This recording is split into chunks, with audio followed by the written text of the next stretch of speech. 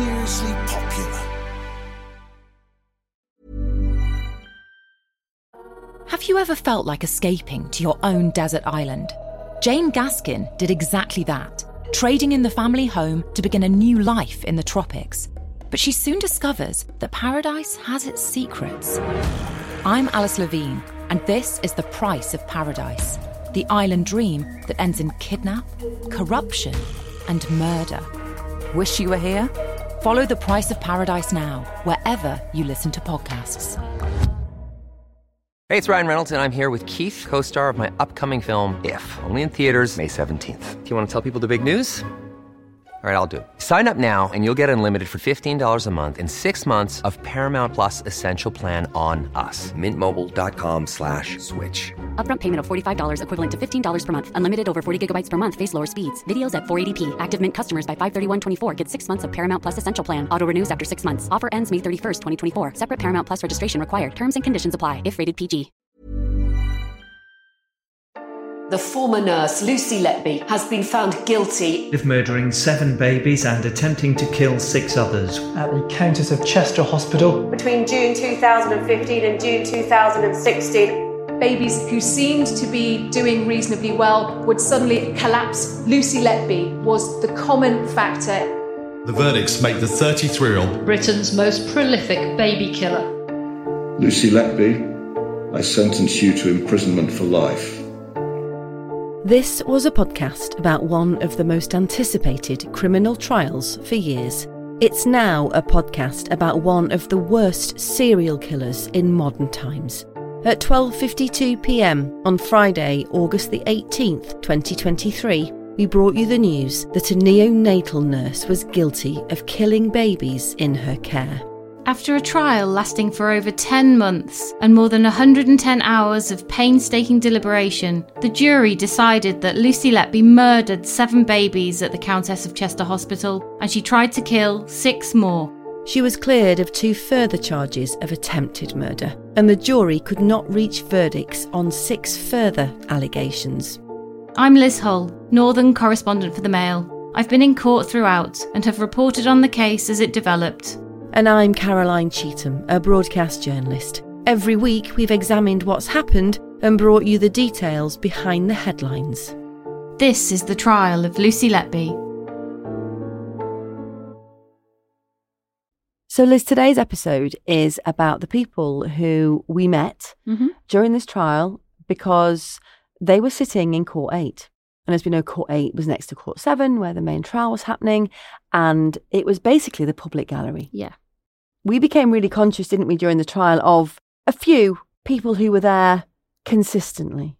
Yeah, so Court 7 essentially was full as soon as the families, Lucy Letby's family, the journalists, the police officers, there was no space for the public in the public gallery. So what the court management team did at Manchester Crown Court was facilitate Court 8 next door to be free for members of the public. And we've talked about this before, haven't we, on the podcast, about justice being seen to be done and how it's important that anyone that feels that they want to go and watch a court case or observe a court case should be allowed to go in. It's a fundamental cornerstone of British justice that the public should be allowed into the court. It's open justice. Yeah. And it became clear to me after a few months probably in that the same people were coming every day or every other day or a couple of times a week to watch what was going on. And we all became quite friendly with them. Obviously, we see them in the corridor quite a lot. We got talking to them and we were fascinated really about why they felt it important to come and why they were so invested in it. Well, one of the reasons they felt it important to come and were so invested was because they were listening to the podcast. Oh, yeah. I mean, a lot of them started reading about the trial in the press and then got to know about our podcast and were following it and thought, probably because we had some guests on, obviously, that talked about the importance of the public being allowed to go into court. And some of them, I know for definite, decided, well, if we're allowed to go, I'm going to go along and have a look. Yeah, they felt this was important. Yeah. What's really interesting about this, and it was such an amazing conversation with 4 of them, wasn't it? So we've got a criminology student, a lady who runs a small business from home. We've got 2 retired nurses. They started out with a really open mind. And certainly one of them, Mary, desperately wanted it not to be true. Yeah, she wanted Lucy Letby to be innocent, really, because she didn't want her profession to be tarnished or, damaged by the fact that a nurse could possibly have done these things. And talking to them was fascinating. None of them knew each other before they started coming to court, but became good friends over the 10 months of the trial. They'll be lifelong friends, probably, with those four. I completely agree. They were really kind. They don't live anywhere near Manchester, actually. And they travelled over to the studio here and chatted to us for an afternoon. Welcome to episode 62, The Court Watchers.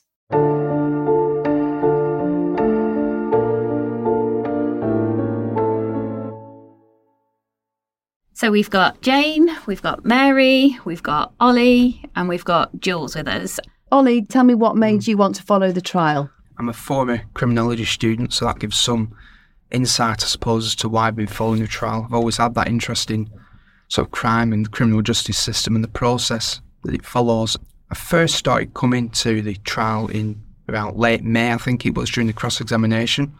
I think my motivation for coming was I'd already formed certain opinions around the case from following it in the media and obviously via this podcast. And I just wanted to get a view for myself. Jules, you've also been following it a lot. What made you come quite a distance from your home to the court every day? I think originally I'd followed it in the media, the Chester Standard, and then found your podcast, which is gold, by the way. You had a court journalist on. He gave a really good report about, how the criminal justice system should be opened. And if the public don't go, then maybe one day it might end up behind closed doors. And I just thought, well, I've never been to court. This case is intriguing me anyway. And then you sort of think, well, do you know what? I think I'm going to go and actually see for myself. Jane, you came from almost day one, didn't you? Yes, that's right. So just explain why you wanted to come. Well, I'd read quite a lot in the press beforehand, and it was the medical facts, having been a nurse. I'm a retired nurse. It wasn't neonatal nursing I did, it was general nursing and paediatrics, but I was interested in the medical background to all of this. I had read that there was a rise in fatalities, and I was interested to find out what was behind it all. And then, of course, when I arrived at court that first week, I realised that there was more to this case than I think the defence tried to imply was bad practice or failings at the hospital. Failings, yes, but it was the medical details and the nursing practices, which for me, listening to all that, was actually like being back at work. I could literally sense the feeling, what it would be like in that unit. That they were baffled, you mean? They were baffled. Yeah. How could these highly skilled doctors not make sense of what was happening? And yet, in the midst of it all was one name that ran through it all. Yeah. And that was when I thought, well, I need to put things on hold and I'm going to see this through.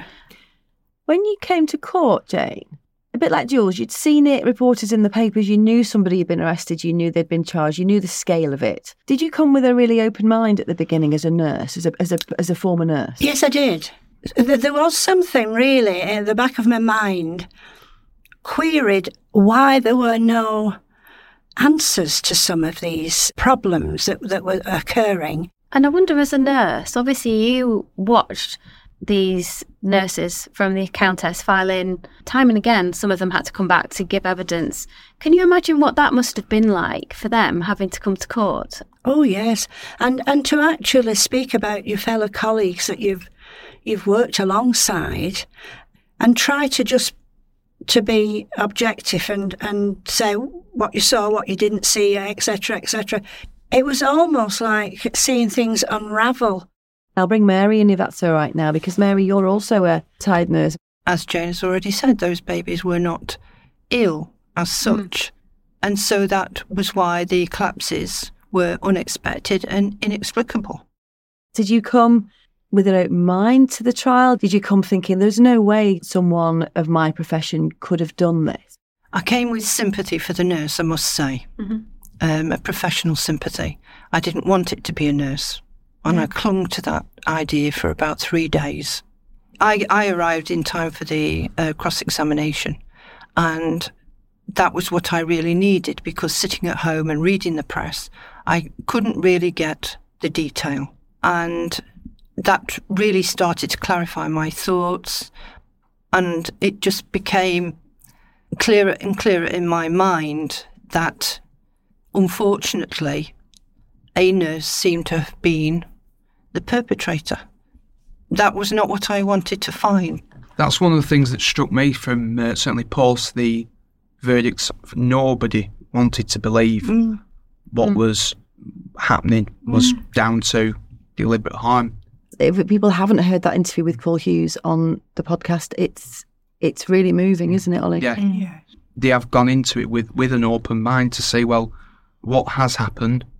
So, Jules, you were there for her defence. I know that was kind of one of the most anticipated days, I think, for me in the trial. I think I probably thought she was guilty by then, but I thought if she's got any chance of kind of convincing the jury that she hadn't done it, she needed to make them like her. Yeah, absolutely. What did you think about her? I wasn't expecting someone so controlled. Maybe she's had so long to get used to the idea of the trial that maybe it could be that. I just found her different on each day. So some days she was polite and plausible, but very self-assured the whole time. And other days she was petulant. I felt quite confused by, at times, why she had decided to take the stand, because she gave... We had long stretches where she didn't give any information at all. She could have clarified things, but we started to get the repetitive, I don't recall, I have no memory of that, and so on. She wanted to take control of the interview. She wanted to control the pace, and she would only reply when she was ready with the yes, the no, I don't know, I don't remember. And she almost looked at times that she was insulted that she was being asked these questions. You know, how... I thought it was interesting that at times when Ben Myers or Nick Johnson were taking her through the actual medical evidence, that she looked like she quite enjoyed kind of explaining. The only thing that she faltered over was not having the knowledge when it came to the babies that were given the insulin. I think she was then out of her depth with the reference to the C-peptides.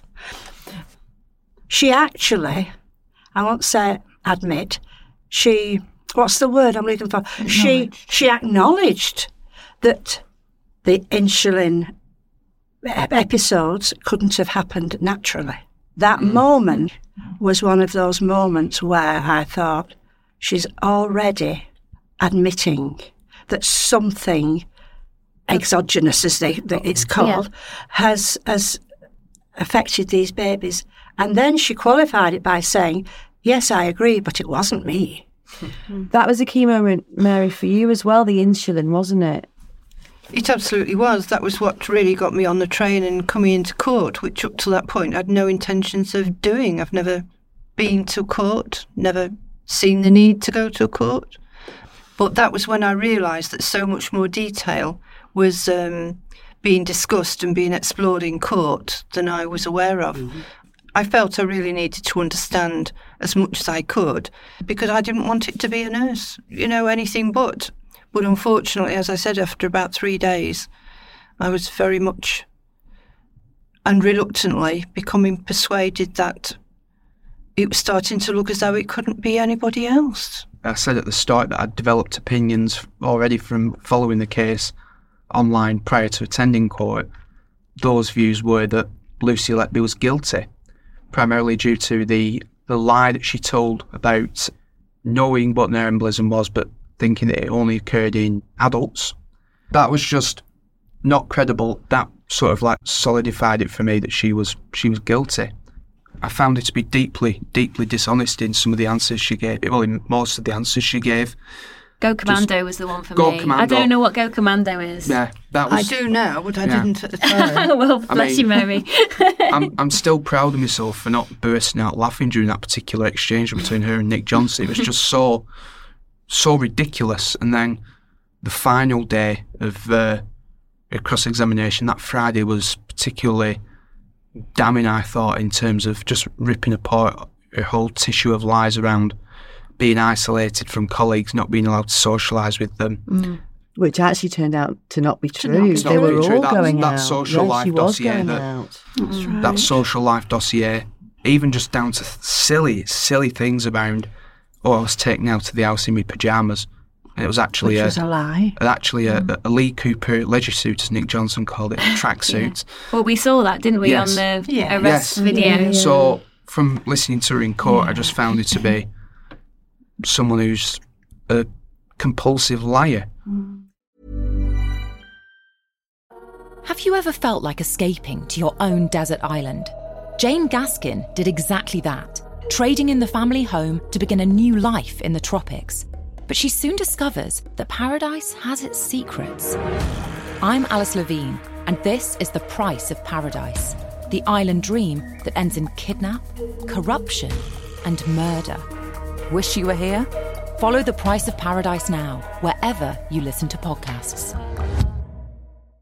Ready to pop the question? The jewelers at BlueNile.com have got sparkle down to a science with beautiful lab-grown diamonds worthy of your most brilliant moments. Their lab-grown diamonds are independently graded and guaranteed identical to natural diamonds, and they're ready to ship to your door. Go to BlueNile.com and use promo code LISTEN to get $50 off your purchase of $500 or more. That's code LISTEN at BlueNile.com for $50 off. BlueNile.com, code LISTEN. One of the things that I found really a bit mind-blowing actually in the end was just how calculating the whole thing was. You know, rewriting reports, timing things differently than they actually occurred. The text messages, as Ollie refers to, like setting things up. This baby's got sepsis. This baby's not looking well. It was so clever. It was really clever. So clever that I thought it can't be true. You know, the prosecution have found this stuff. Have they really linked it together wrongly? But as it came out and it continued, it just became clear that, unfortunately, that seems to be the case, that she had planned these things. When they found all the material with taking home handover sheets and the massive amount of paperwork, confidential stuff that she shouldn't have had at home at all, and her diaries with coded messages, her looking up families. It became a second occupation for her, didn't it? It's almost like another job, because she'd nothing much else in her life. Her life was that unit, wasn't it? It fed her need to be needed and to be in control and to relish the situations and the collapses. So you think that she enjoyed the kind of drama of it? And do you think she wanted to be seen as almost a hero and save some of them? I'm convinced, yes. I'm convinced. I really don't know. I'm not a psychologist, but there is such a thing as the code blue junkie. It's a term given to people in emergency situations who revel in an emergency atmosphere. They're highly skilled themselves. They want to be the ones that are seen to be doing the resuscitation so well, whatever level of practitioner they are, and they revel in the attention of almost bringing these people back to life from the brink of death. Ultimately, it's power, that, isn't it? Yes, it's playing God. That's actually what David Wilson said in our Vanilla Killer episode. That's right. That she had a hero complex and, you know, wanted to be at the centre of things. Yeah. Yes. It's interesting, these discussions around potential motivations and motivating factors. One of the things that I've sort of come to believe regarding Lucy Letby is that she has actually enjoyed inflicting that trauma on the families, inflicting that grieving she was almost enjoying being the hero for these parents, who was the one that could help them in their grief in that final moment. She was the one who wanted to do the bathing for them and reminisce about the first bath and all. It was quite disturbing. Couldn't stay away from it, could she? She was told to come out of the rooms, but she kept returning to the rooms.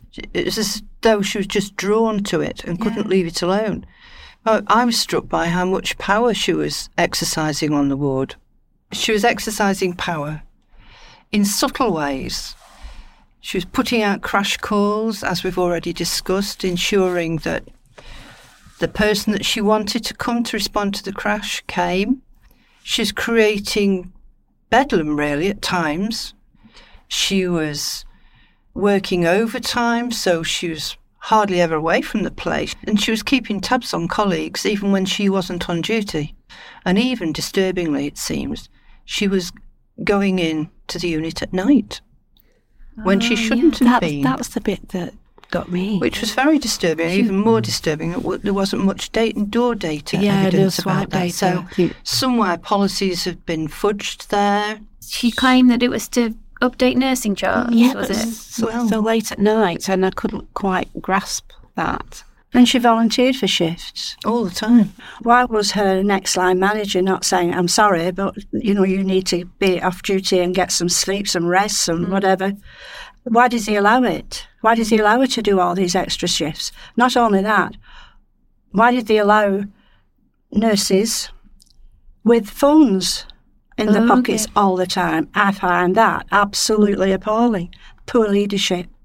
That they were able, at a bedside, a cot side, I should say, they were able to text friends and give them updates. Well, she claimed, didn't she, that she would never do that at a cot side, but it was. But it was prolific, wasn't it? If you were at a nurse's station, it's usually to file your own reports and put things onto a computer that you're memorising and whatever. So you're saying you would only really use your phone if you're on a break? Definitely, really? Definitely. I can't understand how that was allowed to happen. One of the horrifying things to me that has certainly come over during prosecution and the matching of data has been the sleight of hand that has gone on here. Go on, what do you mean? Well, a nurse should be with the patient or the person they're caring for as much as possible and as much as needed. Nobody will be surprised at a nurse's constancy by the side of a fragile baby. It wouldn't occur to you that anything abnormal was going on. But the evidence was it would take, 5 millilitres of air in a baby's bloodstream to kill them. So the time that would take to inject would be seconds, I assume. Yes, it would. And to think that you could have been on duty at that time when that was happening would be, I can't speak for those nurses, but for me, I would be disturbed forever, probably. If I can just ask some final thoughts from you all around the impact, your lasting impression, how you now feel. I'll start with you, Ollie. It still hasn't fully sunk in yet what I've borne witness to at Manchester Crown Court over the last few months, and certainly my thoughts and my impressions are just thinking of the people that have been personally impacted by this. The families that have lost children, the families that are now having to care for children who have lifelong disabilities because of Lucy Letby's actions, the medical staff that will have been undoubtedly traumatised from Lucy Letby's actions and having to try to revive those children. And on my way here today, came past Manchester Crown Court, and there was obviously it was empty, there was no press or anything like that, and it's just shows how sort of life will move on for those of us who've attended in person, but you can't help but think of the people for whom this will never go away. Life will never be the same again because of one woman's evil actions. It's not something that you can just put down and walk away from. We still don't know any motive. It's impossible to figure the kind of character that has acted this whole scenario out. the enormity of the whole situation, but also the jury. They've listened, they've given them 10 months of their lives, and they have dealt with everything with such diligence, resilience, and I really hope that they seek any help they need and that so they can heal from this process. The overriding feeling for me is, of course, it's sympathy for the families and what they've been put through all these years, but also is an absolute respect for the men and women and the team that have brought all this to, well, it's not closed yet. What an absolutely fantastic job they've done. And also, we should be so grateful for the criminal justice system that we have. It is second to none. Jules, Ollie, Jane and Mary, thank you so much. Thank you. So that's it for episode 62. We'll be back next week as usual. But before we go, we did just want to share that last night we attended a vigil at Chester Cathedral where candles were lit for the babies that Lucy Letby murdered. It was an incredibly poignant service and we thought you'd like to hear it.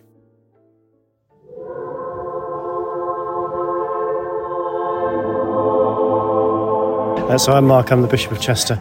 I just think it's really important that we gather in a place like this at a time when people are despairing, where they don't know where to turn, where there's anger, confusion, grief, all the things we were trying to capture in the service.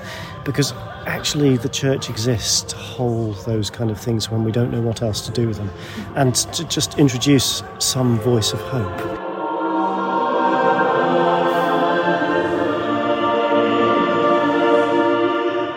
We're mourning the loss of children, of babies, in a most unjust way. But it was also really good to be together.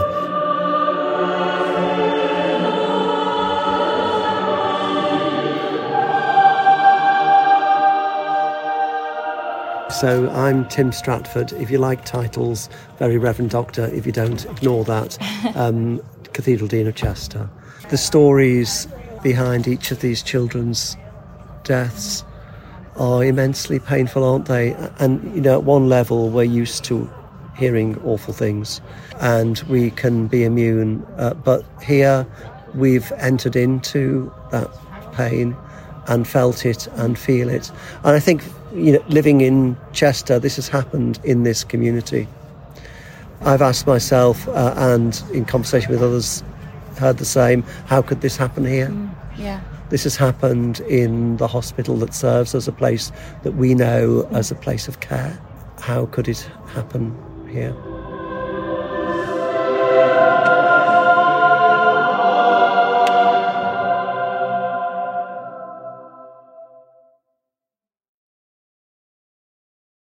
Our hit series Everything I Know About Me is back for a brand new season, and this time our guest needs no introduction. Of course you find me, Darren! But here's one anyway. Hi, I'm Gemma Collins, and this is Everything I Know About Me. If you think you know all about Gemma Collins, think again, because this is the GC as you've never heard her before. It's been exhausting. Unashamed. And I was really heartbroken because I was pregnant and he was having an affair. Unfiltered. I have had an operation as well years ago. I have a designer vagina. Yeah, baby. I don't have camel toe. Unbelievable. And then they advised me, you need to have a termination. And, yeah, I remember that being really stressful. Everything I Know About Me with Gemma Collins is out this Thursday wherever you get your podcasts.